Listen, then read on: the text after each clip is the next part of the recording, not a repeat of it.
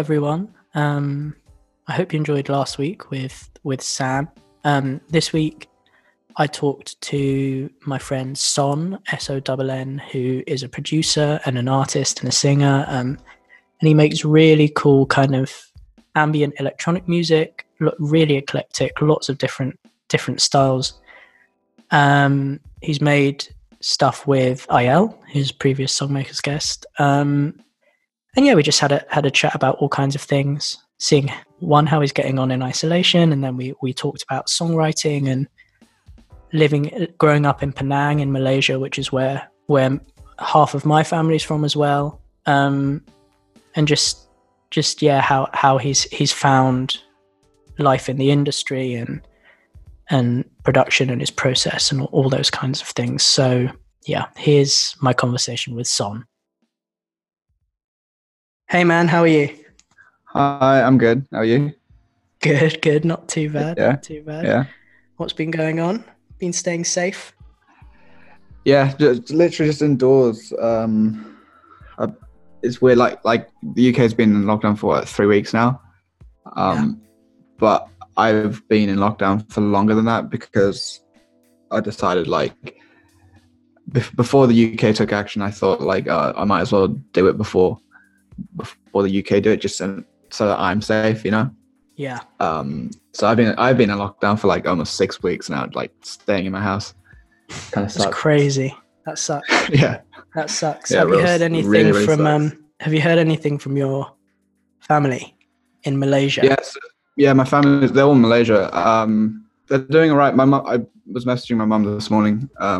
I think they're gone on an extra 3 weeks again. So I think they're doing a total of 9 weeks. Yeah. But she said that I also saw that Malaysia's one of the has the highest numbers of recovery in the world right now. Yeah, which I was surprised at because Malaysian systems are never great.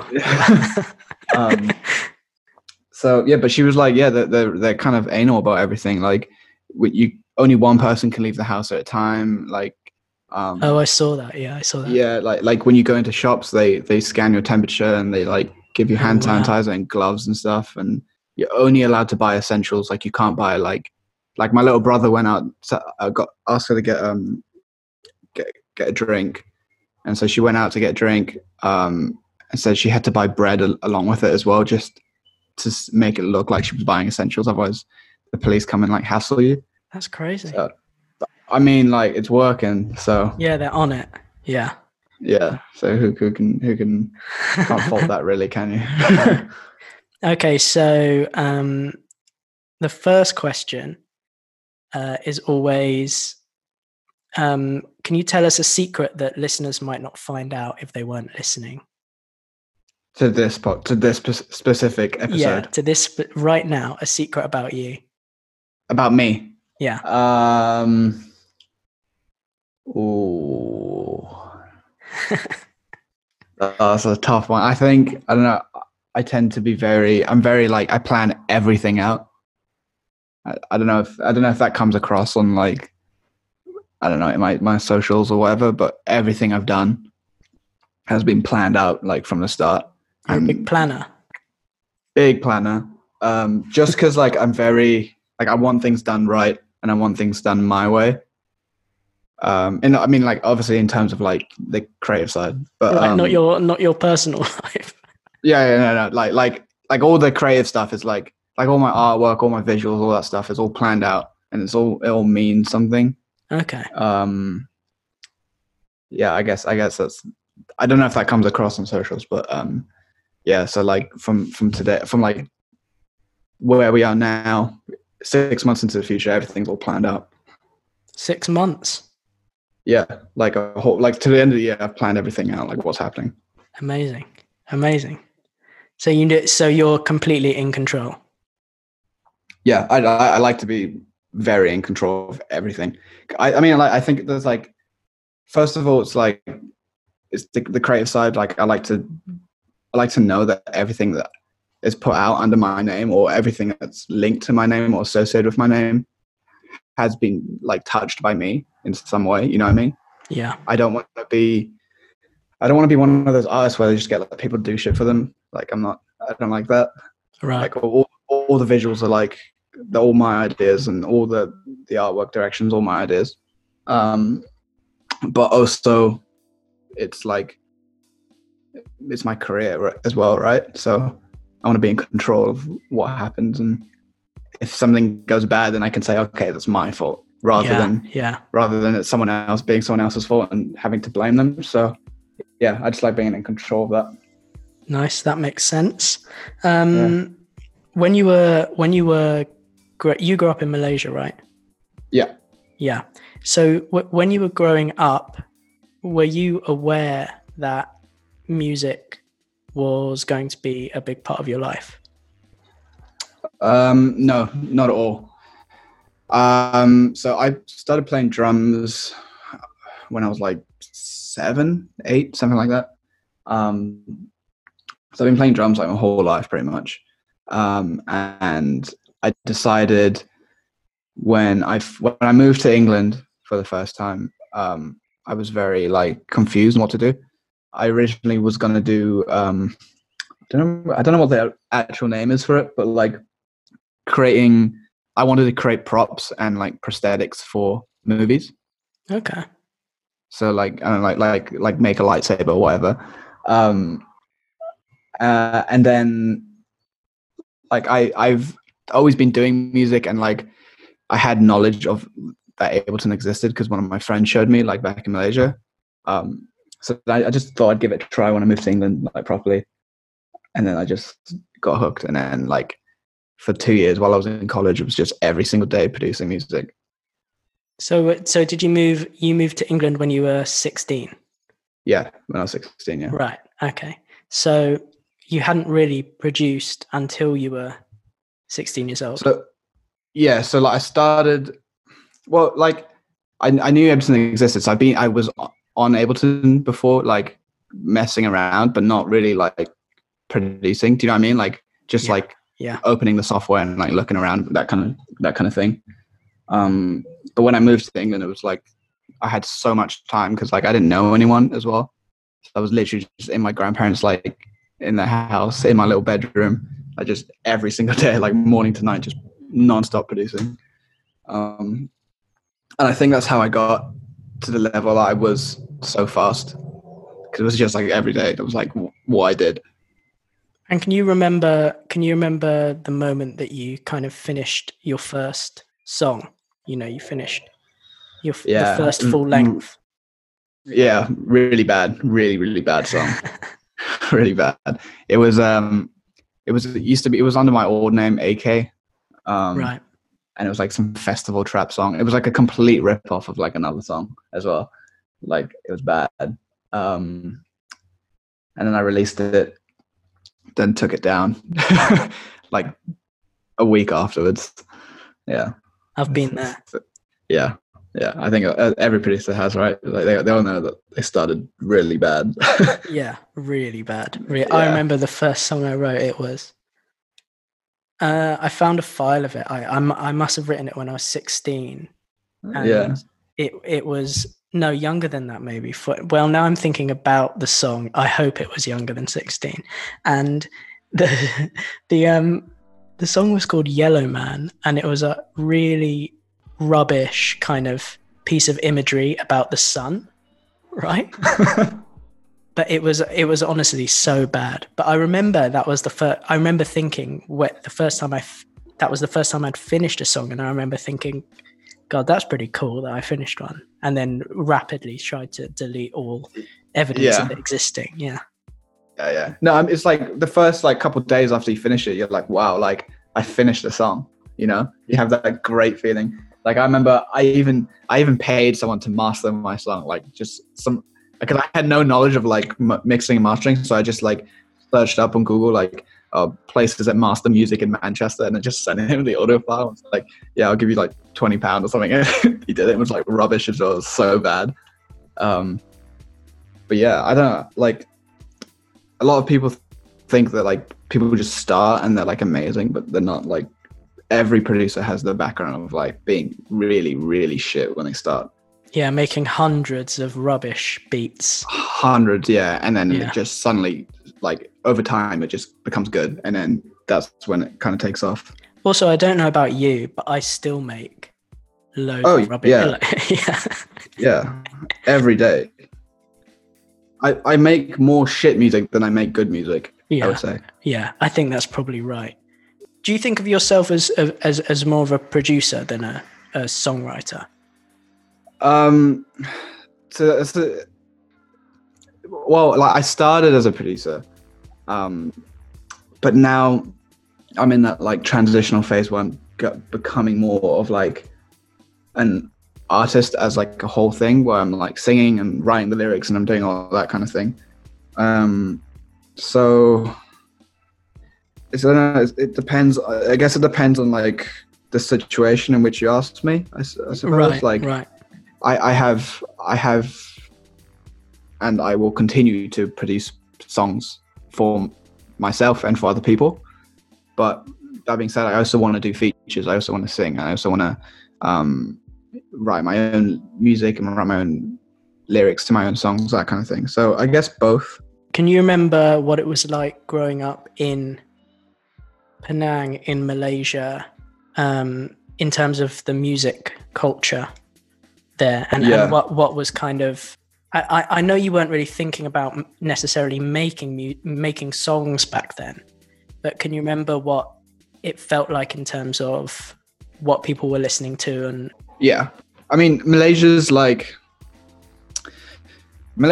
funny place, because it's like it was a British colony, but it's so heavily influenced by American media and American culture, which is something I find strange.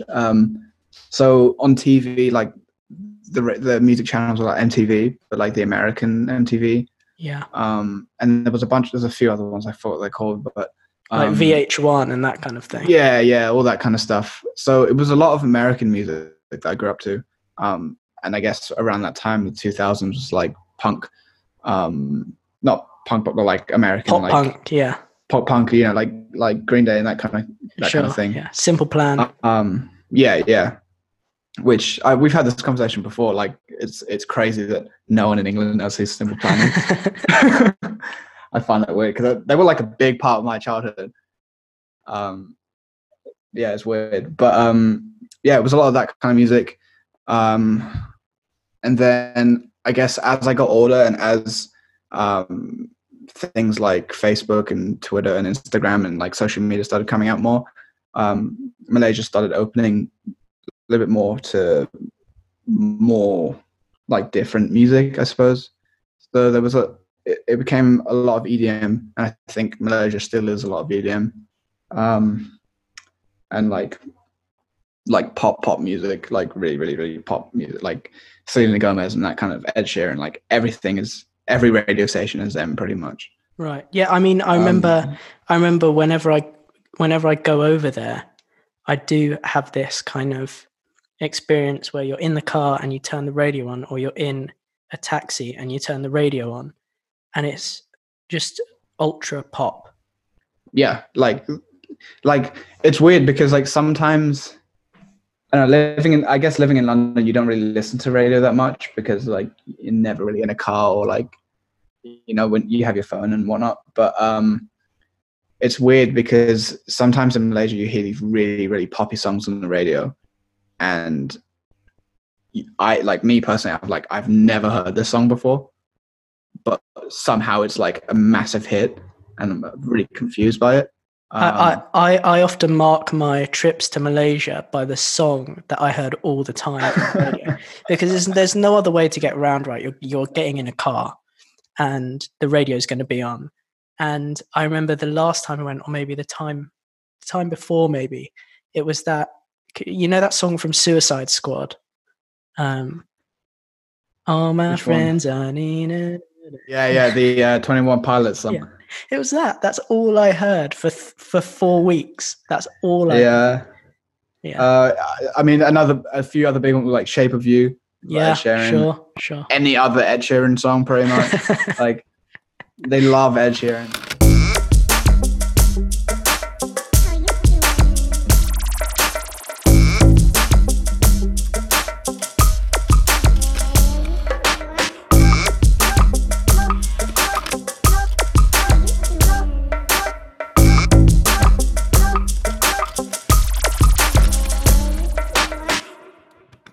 When you were growing up, was there like a childhood album that you remember got you into like playing drums and wanting to make music? I think the playing drum thing was just a result of like being around people. Like my older brother played guitar for a bit, Okay. and I took guitar lessons with him then, but I was a kid, so like I think guitar's kind of a hard instrument to learn as like a kid, like a young kid, because like your hands aren't like literally not big enough to play the guitar. Yeah, and your fingers bleed. Yeah, exactly. So you're like, I don't want to go through as much pain. Yeah.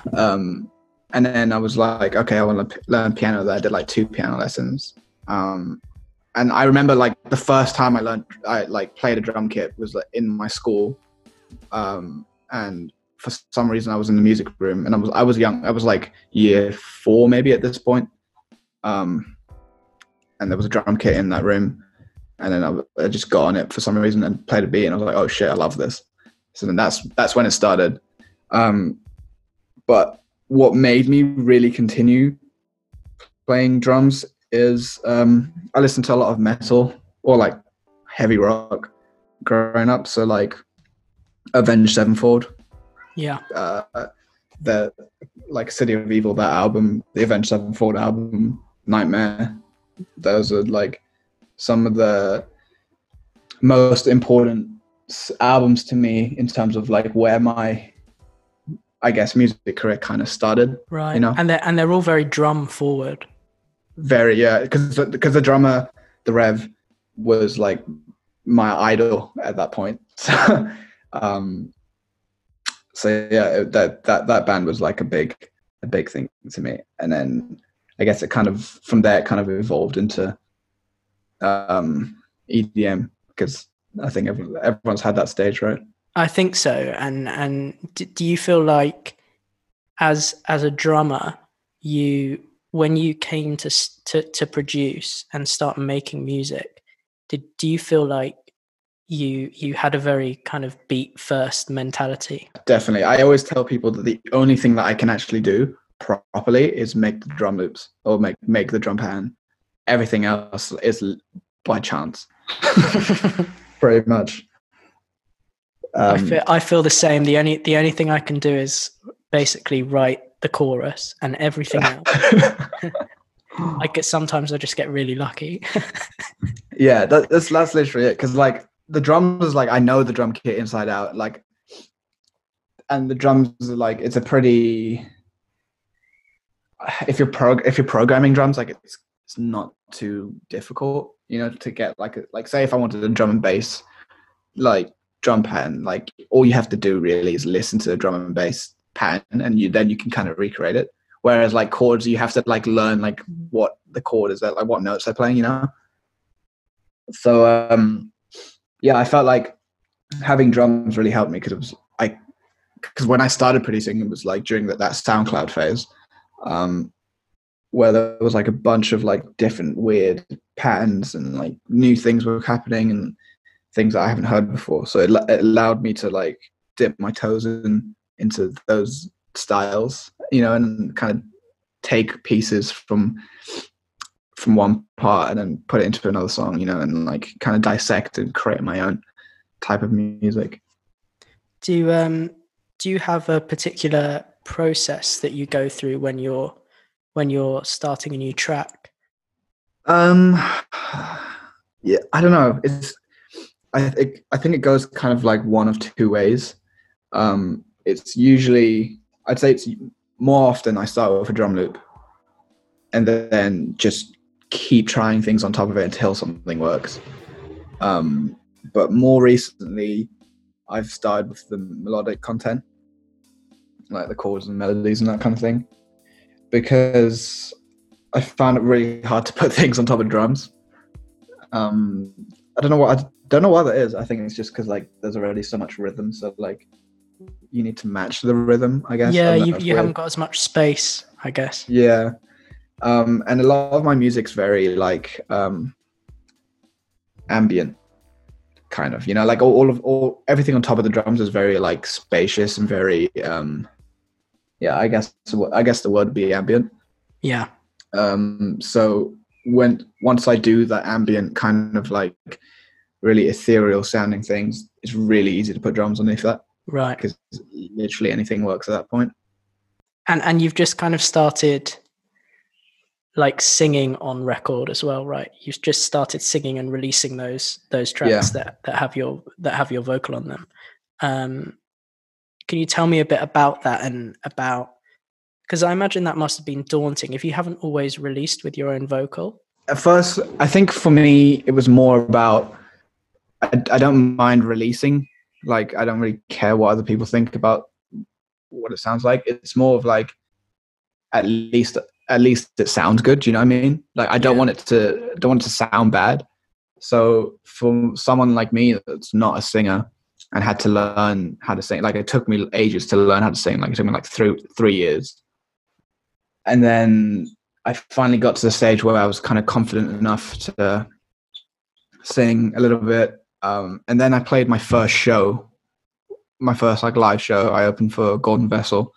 Oh, wicked. Golden Vessel are Australian, aren't they? Yeah. So I opened for him and I sang live, and that gave me loads of confidence to like, okay, like I can do it live. Like in my mind, it was like, okay, people have heard me live. Right. Like even if they don't hear the new music, then like at least they know that I can sing. So like for me, now I have to release a song with my vocals. Right. As not as like I feel obliged to, but more of like that's my goal now, to make to become like a singer, or become like a full artist that does everything self-produced. Everything they do is them. Right.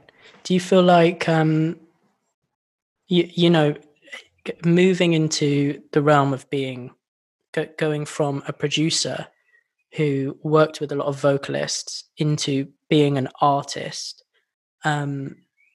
has that been something that you've had to think about what you want that to be like, or has it just evolved out of being a producer?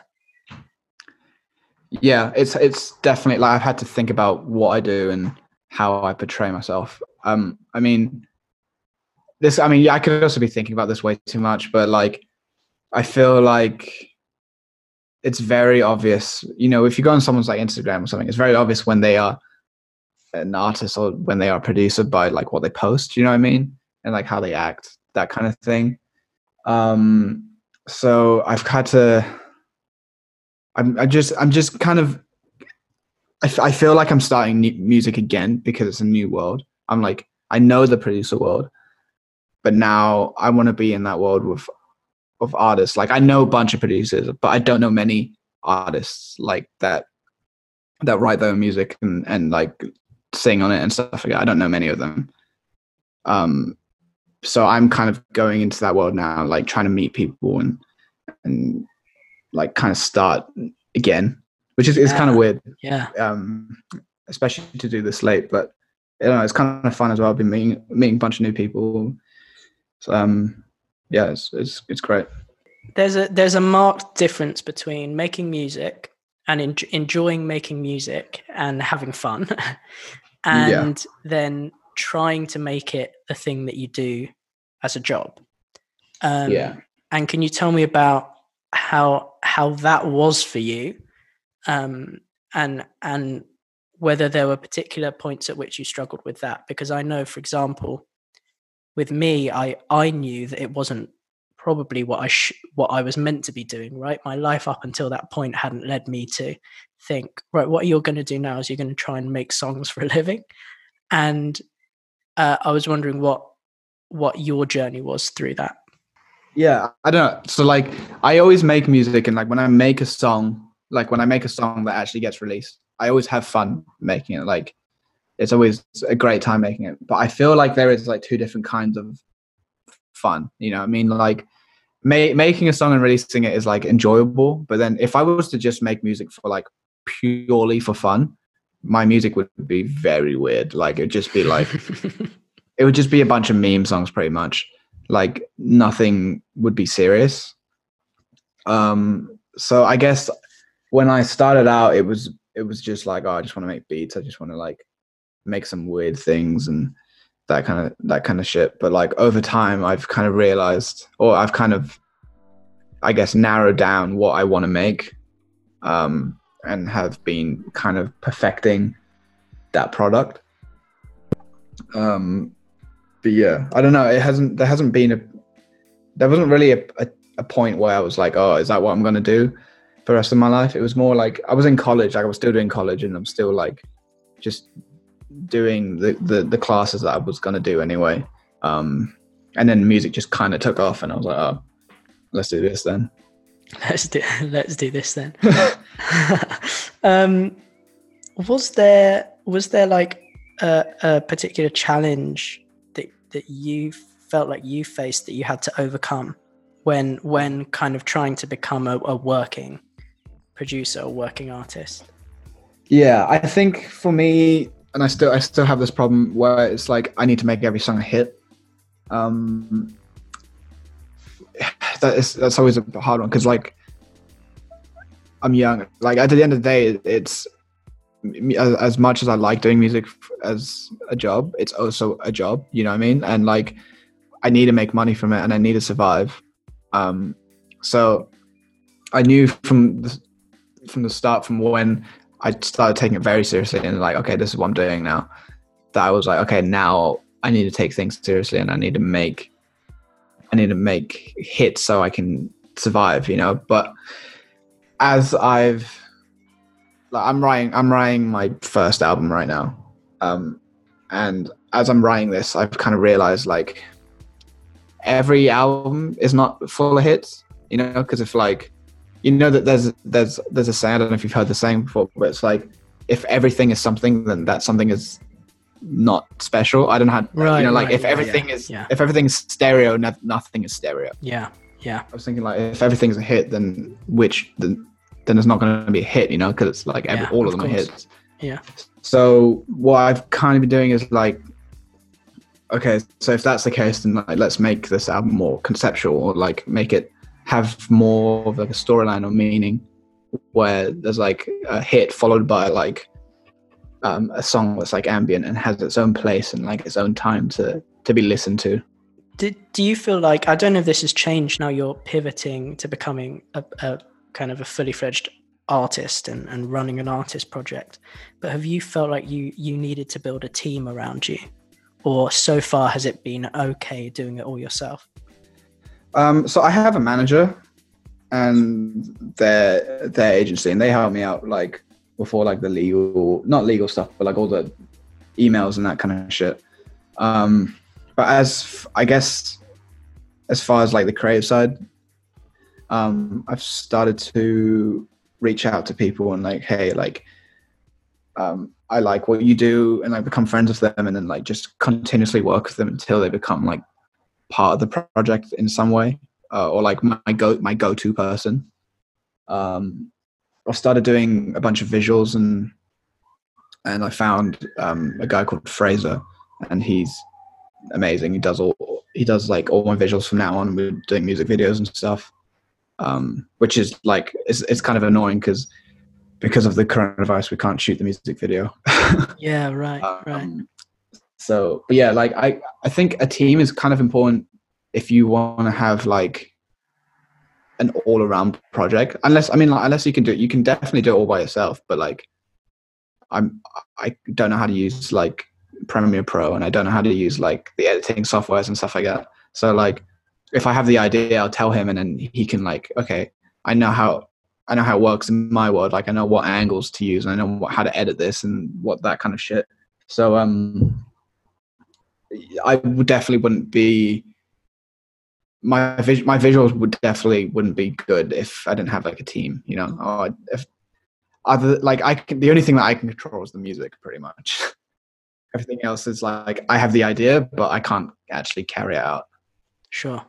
Is there something that you think, if you could go back in time to when you were 16 and you could tell yourself when you started thinking about being a producer, is there anything that you'd tell yourself, you know, if you could give yourself one piece of advice, what would it be? Take it more seriously, I think. Because if I knew at 16 that this would be my job and this would be my career, then like I would have grinded so much harder, and I would have taken it more seriously. It would have I would have made the music that I actually wanted to make instead of just making like random beats here and there. Right. Definitely take it more seriously, I think. Okay. Do you feel like you take it seriously enough now? That's a funny one, because sometimes I think sometimes I take it for granted a little bit and just kind of like have days where I'm just like do nothing and like it was bad. I think it was like 2 weeks ago. It was bad for like a week. I was just playing COD every day, like being a complete slob, like just ordering food and just like not leaving the couch. And then I was like, shit, I gotta make music. But yeah, I don't know. I think that's kind of good though sometimes, because it's like if I'm just constantly grinding, I just burn myself out. You know? Yeah, and that's not helpful. Yeah, not at all. And it sets you back even further. So I guess it's like sometimes it's good to not take it seriously and have a break. Yeah, definitely. But yeah, if I'm trying to make a song, then yeah, I definitely will be like, okay, I don't want to make a song for no reason. You know, I want to make a song for a reason. I want to make a song for it to be released rather than just making a song. Right. And they're just sitting on my laptop and no one hearing that. And like I spent like a whole day where I could have been making something that got released, you know?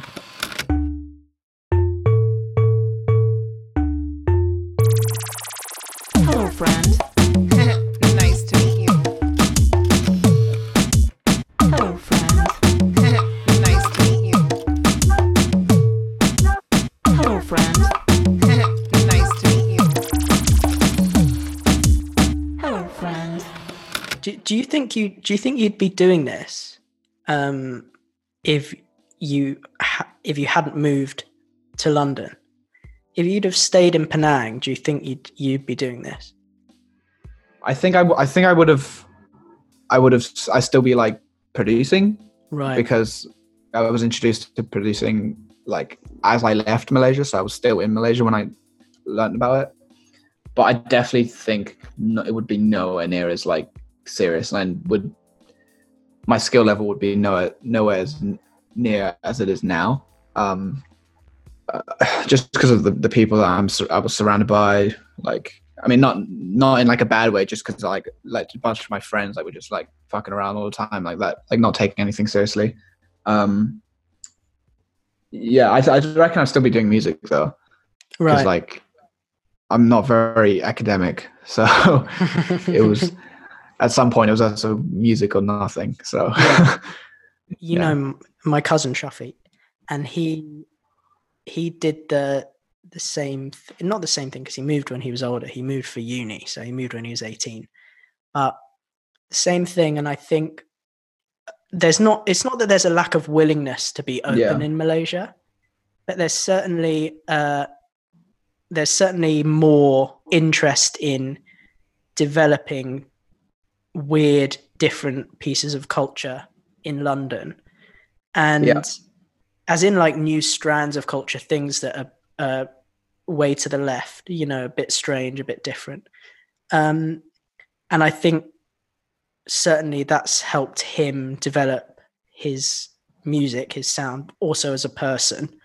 And I was wondering if that was the same for you, or you feel like you would be making the same kind of music that you're making now if you were back home.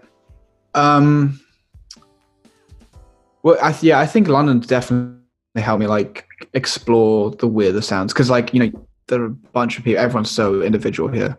So, you know, you have, when you go to shows, you see like, oh, there's like so many different types of people and so many different types of crowds, but they're all at the same, like, I don't know, for example, like Playboy Cardi show, for example, you know, like there's so many different crowds there, but they're all there for the same person. So it kind of, for me, it kind of was like, oh, like very different people listen to different kinds of music. Right. So it kind of helped me hone in on what I want to do specifically and be like, okay, like people will still enjoy this.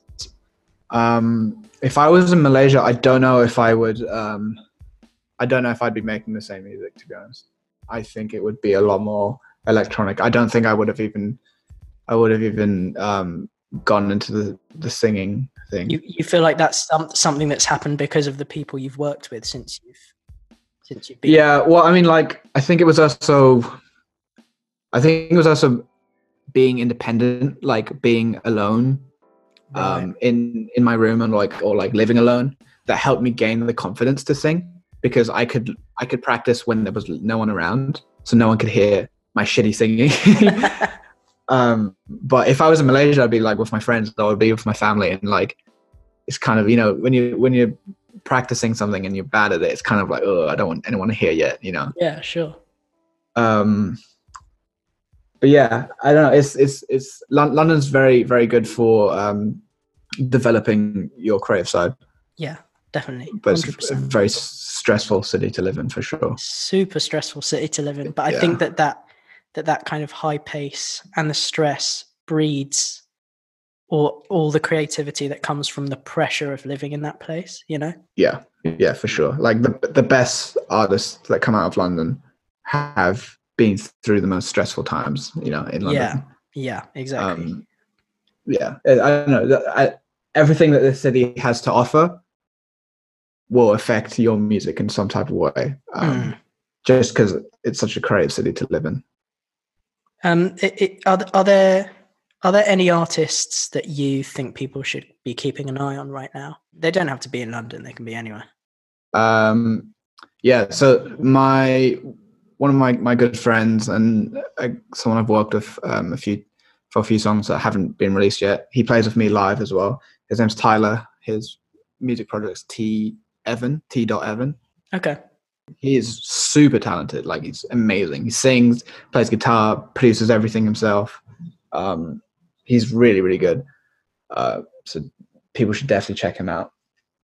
A few other people like Ralph Castelli.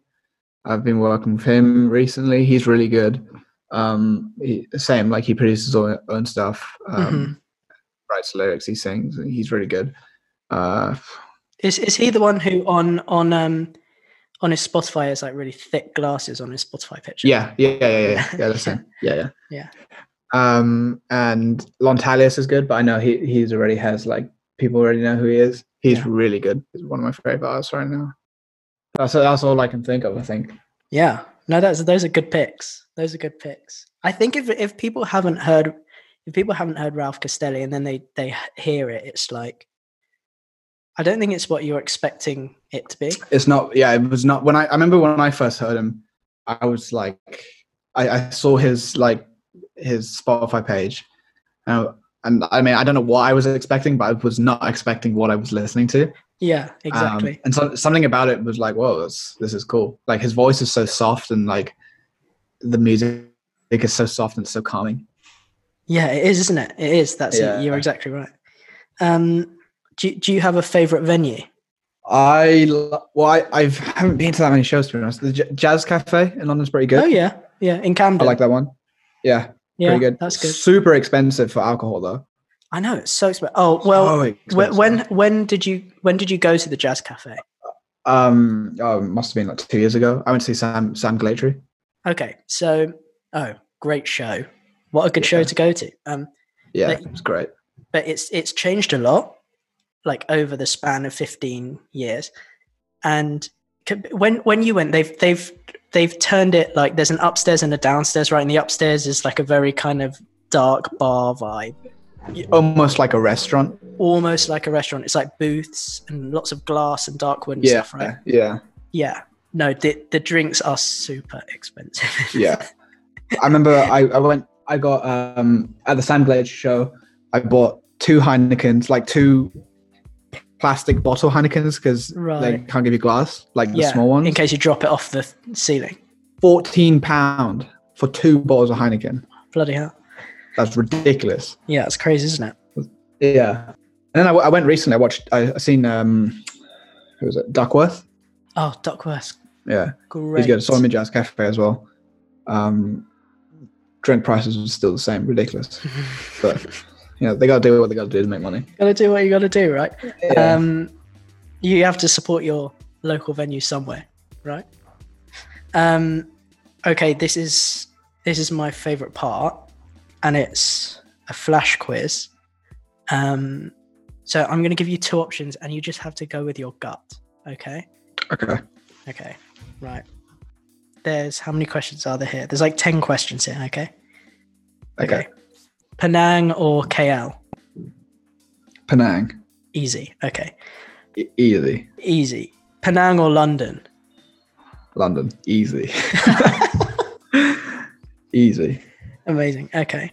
I hope your family listens to this and feel like you're. No. I'm 100% sure that they don't feel the same, but they know that I feel like this. Okay. 100%. I hope they let you back in the country the next time. I don't even know. I have a British passport. I'm not even like, I'm only half Malaysian. I don't even have like. Oh, this is really treacherous stuff. Yeah, like legally, I have no like tie to. Now you're saying you don't even care. Just grew up there. Yeah. Okay. Okay. Amazing. Melody or lyrics?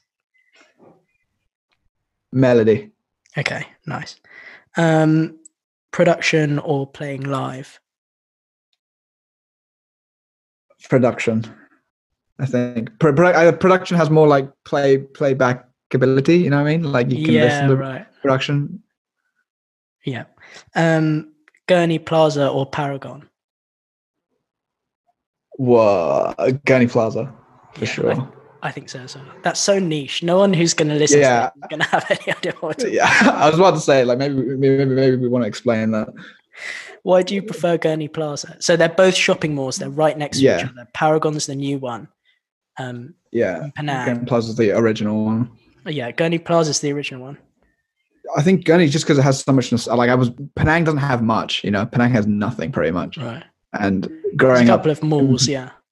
There's a couple of malls, but you don't go to them. You only go to the one. Yeah, you get to Gurney. Yeah. You go to Gurney Plaza. And so I guess I have so much nostalgia tied there. It also has better shops. Like Paragon's like really bougie for no reason. Like no one shops. No, there's like a Rolex shop and there's like a Cause. No one shops at them. Like why would you go to? No one goes in there. Exactly. Like if you're gonna go like expensive shopping, you go to KL. Right. You don't go to Paragon. Drive down the road to Paragon. Yeah, and it's also freezing in there. It's so cold in there, man. That is what I noticed last time I was over there, because it's sweltering hot, right? It's like 99% humidity and you're out and it's like 40 degrees. And then, so obviously you're in a t-shirt because otherwise you're going to be too hot. And then you step into the shopping mall and it's like you're in Finland. It's ridiculous. And if you drive to the shopping mall, right, and you go into the car park and you don't experience the heat, getting out the car and going into the shopping mall, and you're just like cold, and then you walk from Paragon to Gurney Plaza, you sweat within that like hot. It's literally like a minute and a half walk. It's not far. It's like they're literally next together. You know what? Last time I went, I had to stop inside whatever that hotel is in the middle. That new hotel. It's like really huge. G Hotel. Yeah. I had to stop in there and just be like, okay, I'm not going to explode. Okay, and then I had to do the rest of it. It's like a 1 minute walk. Crazy. Yeah, they're literally next to each other, and yeah, it's ridiculous. It's so hot in Malaysia. Okay. So, anyway, so we've landed on Gurney.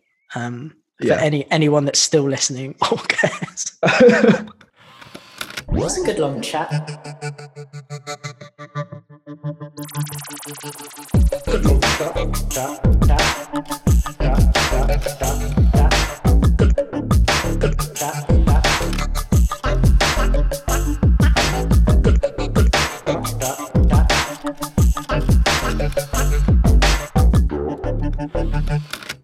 Okay, Taylor Swift or Kanye West? Kanye West. Okay. I think I'm not a big fan of Kanye West. I don't like him, just I haven't really listened to much of his music. Right. But I pick Kanye West because of what he's done for culture. Right. Around the music that I make, and my music is definitely influenced in some way by Kanye. Okay. NSYNC or Backstreet Boys? Backstreet Boys, easy. Really? Okay. Easy. The Backstreet Boys were much bigger in Asia, I think. Yeah. They're more. They have so many hits. They do have some hits. Simple Plan or Linkin Park? Simple Plan. I don't like Linkin Park that much, to be me honest. Yeah. Me neither. Okay. Char Kway Teow or Nasi Lemak? Char Kway Teow. Okay. He just chose noodle. Basically, you just chose noodles over rice. Noodles. Yeah. But I mean, usually I would choose rice over noodles. Would you? Yeah. It's just like, this is just because I'm like Malaysian Chinese, so like I choose the Char Kway Teow. Char Kway Teow is the king of noodles, though. Yeah. If you're going to get noodles, you can't beat it. Yeah, exactly. Oh my god, I remember once we went to Malaysia to see my family, and went to Penang, and I was tasked with going out and getting the food and bringing it back from Gurney Drive, right? So I had to go to Gurney Drive. I had to go to all the hawker stores, get the food. I don't speak Malaysian. It's hot. I'm over it. And I have to go and get all the food and then drive half an hour back to Minden Heights. So I got all the food, and I went with my my mum's second husband, so my stepdad. I went with him, and we brought all this food back, and we brought back a load of food that had pork in it. and my Malaysian family is Malay. Yeah, they're Malay. Yeah, right. Completely fucked it. Basically, all that was edible was like the chicken satay, and that was it. Oh god. Yeah. Yeah, in Malay, like, because Penang is so like there's so many Chinese people in Penang, so there's more Chinese people than there are Malay people. So like the halal thing is like sometimes very, depending on where you are, like it's sometimes very hard to. Yeah, it's a bit ropey. Yeah. Yeah. And we then went back to Gurney Drive to get more food, because obviously there's like 10 people and we're in Malaysia, so everyone's going to eat loads. Yeah. So we went back and we tried to give away the food that we bought, and everyone looked at us like we were trying to poison them. All these Chinese Malays were like, I'm not taking food off you, mate. I don't know what you put in there. I don't know what you put in there. That's it. That's the end of our flash quiz. Nice. I like that. That's good though, right? That was good. Yeah, that was good. Yeah. I like that. I like that the one that you took longest over was choosing between two shopping malls. Yeah, I mean that's literally like I don't know how to explain it. Like Penang is such a small place. Like it's such a small, and like that's all we had was the shopping mall. Yeah, I mean, tell everyone how long it takes to drive from one side of the island to the other. Oh, maybe an hour. Maybe. Yeah. So that's including traffic. Yeah, exactly. Yeah. So it's tiny. I mean, it's got everything. I mean, there are beaches and there's shops and whatever, but there isn't a lot to do when you're there. There really is. Yeah, no, there's like it's a nice place to go on holiday for sure. Like that's, you know, when I lived there, I wasn't very happy with where I was, because like I was there for like 16 years. I did literally everything, you know. I can imagine that growing up there would be a bit stifling. Yeah, it is, because it's like, I mean, apart from you being in school and having friends from school and like high school drama and all that kind of shit, but like actually being there and actually like finding things to do is very tough once you've done it all, because it's like there's not. Once you've gone to the 3 shopping malls. Exactly. There's more shopping malls than there needs to be. There are. I mean, who goes to Island Plaza? Who goes to Island Plaza? Who goes to Midlands? Like they're like deserted pretty much. And yeah, so it's either shopping malls, and also you're a kid, you're a teenager. You don't really want to be doing like the things that the island is meant for, like the beach and stuff. Like you want to go to shopping mall, you want to watch movies, you want to like hang out with your friends, and like there is a big movie culture actually. Yeah, in Malaysia, big, really big. For sure. That's just movies are so cheap over there, and you get movies way before they come out over here.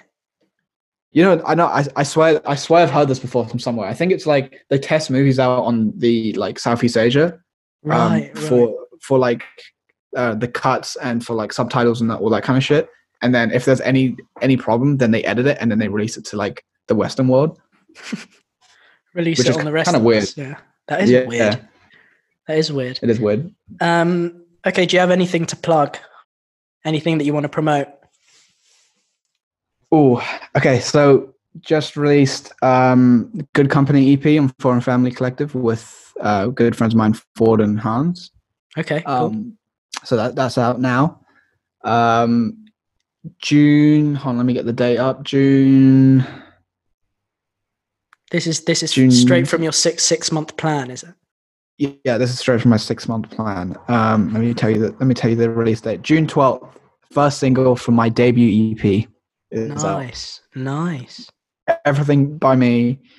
The first song is featuring Lontalius. Ooh. It's a very good song. I like the song a lot. You're going to tell us the title? It's called Rumors. Rumors. Okay. Yeah. It's a really good. It's one of my favorite songs I've ever written. You've got significant competition on that title on Spotify. Yeah, I know. Yeah. I know. What are you going to do, right? What are you going to do? What are you going to do? Yeah. That's what the song is like. You know when a song is just called something and there's not really anything you can call it? You can't do like, anything there's about no it. alternative. Yeah, it's like, what else can I do? Amazing. Perfect. Well, thanks, man. Thanks for the chat. Thanks for having me. I'll give the EP a good listen all the way through. And thank you. Yeah, cool. Sweet.